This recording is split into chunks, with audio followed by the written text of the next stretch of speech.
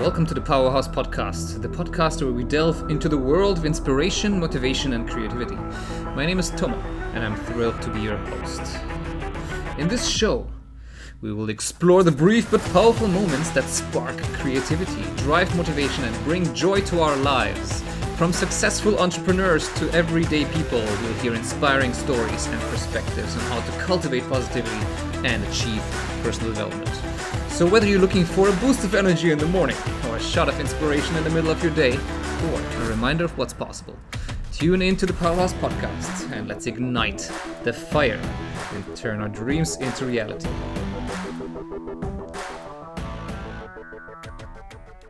What's up, guys? Welcome back to our show. And today we'll be talking about you. We'll talk about exactly how you can expand, in your life, how you can expand in your business.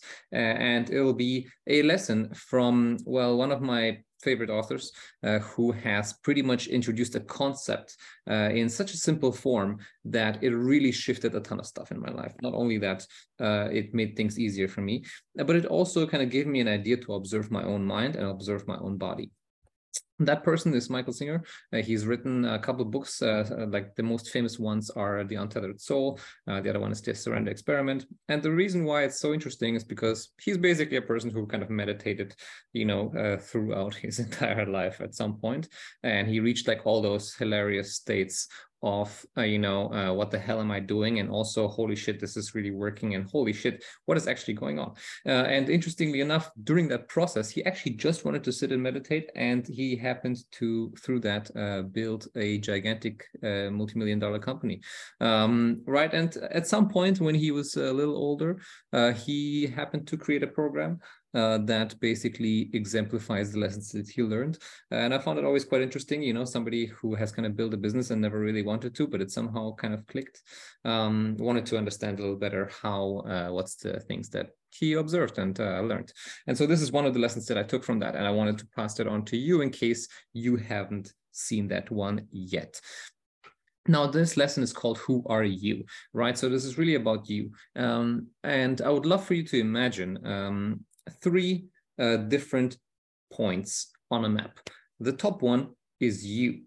On the bottom left is your mind, and the bottom right is your body. Now, in order to understand this concept, first of all, I would like to ask you, are you in there? I would like to ask you, are you in there, in your body? Are you there? If I asked you that, would you say yes?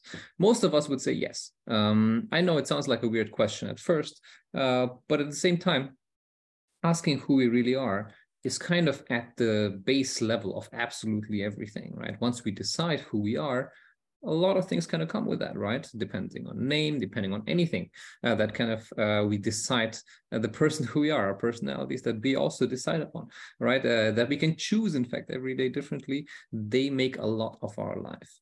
And so understanding who we really are makes all the difference. Now, if you think about this triangular concept with you on top, your mind on the left, your body on the right, imagine that you are not your body. Well, that one is fairly obvious, right?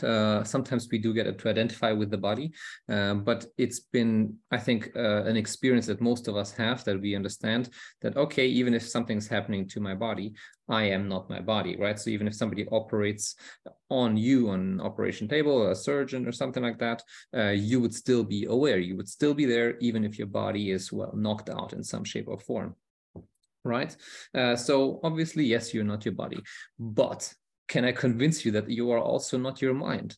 That's one's a little more tricky because most of us are kind of stuck in our mind. We basically believe that we are our mind, or even if we don't believe that we are our mind, our mind is a fairly addictive, fantastic machine that kind of creates problems and solves them as well. And we sometimes get caught up in it.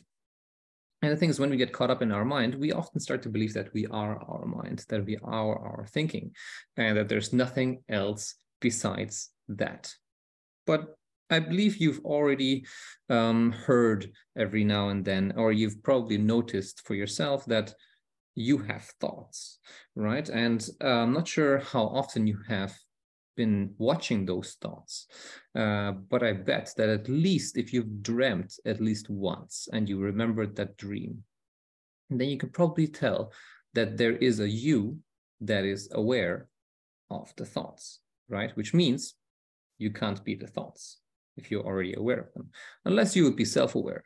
But just for to simplify the concept, we imagine that there's two entities, one that's observing, or two qualities of you. One is observing and that's able to observe anything, and the other one that is actually the thinking. And the thinking could be expanded to that being actually the mind, right? So if that's really the case, and you are not the mind, but you are the one who's aware of the mind or observing the mind, then that creates a couple of interesting implications.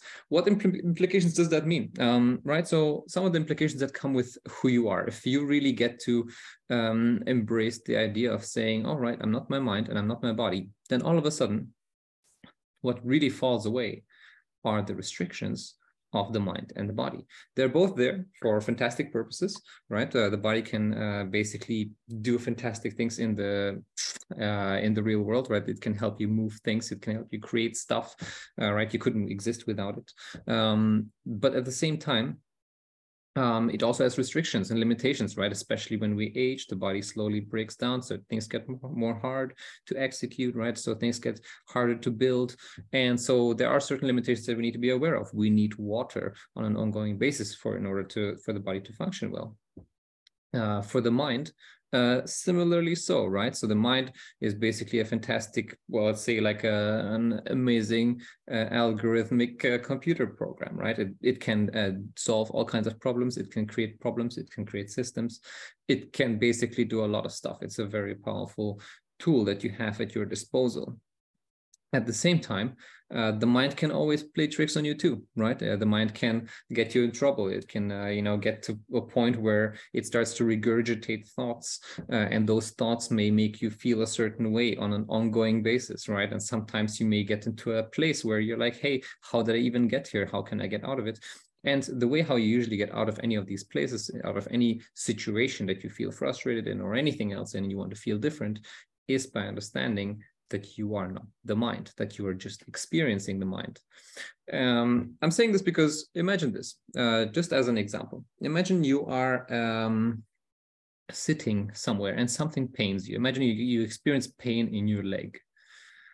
Where does that pain really originate from, right? It originates from your body, yes.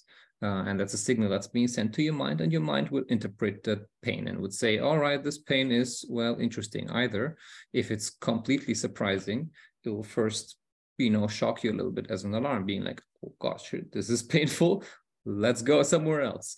If you, let's say you've been meditating for a bit and you've been sitting in the lotus position, and that's why the pain has occurred, your mind may interpret it in a different way, because it would say, well, we chose to sit like that.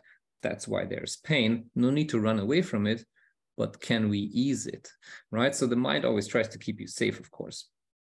Now, as that happens, it can be very interesting when you notice you, right? So sometimes we get the info from the body, we get the info from the mind, but not always are we able to connect to who is us actually. And I want you to experience that for just a moment now as your brief moment of inspiration for today. So if we were to imagine who is you, and just to make this easier visually, I would love for you to imagine a blue ball that we call the blue ball of awareness. And that blue ball could be right in between your eyes, somewhere in the middle of your head. In the beginning, normally you would say, if I ask you, hey, where are you? You would probably point somewhere around your head, because the mind is the one that creates the most energy, that needs the most energy, that's, that kind of needs a ton of attention. And sometimes we can also move that blue ball of awareness, right? If I told you, all right, move that blue ball of awareness, notice where it is, take a breath and move it down your body. And all of a sudden you would notice that you are actually moving through your body, right? It's not that you are this blue ball of awareness, but it's an easy way to actually visualize your essence in a way that otherwise would not be possible. Right, imagining that you're this blue ball of awareness brings a couple of interesting insights, because all of a sudden you are not the mind any longer, meaning you can observe the pain. right? You can observe the pain, which gives you distance to the pain. I've had this once myself. I was sitting in that lotus position for, I think, a good like 3 days or something like that, in a fantastic silent retreat that a friend of mine organized. And well, at some point I noticed, you know what, I can actually go through that pain. I can sit in there and just explore it. And if I really can explore it, that means I'm not reactive to it any longer. And so I started to explore that pain. And I noticed that if once I go through the pain, it's kind of not that big of a deal anymore. And actually, I can tolerate it. Not only that, but I can sit in it as long as I want it, which was a very interesting experience. So take the blue ball of awareness and put it on all kinds of stuff, just to experience yourself for a little bit. Put it on your mind and see, what are you observing there? If you have, by any chance, a notebook, write down anything that comes down. You will see exactly what your mind is up to. If you like, you can put it on any part of your body, right? Like just imagine that blue ball of awareness traveling to your left knee, for example, and then write down, what do you experience there? What comes up?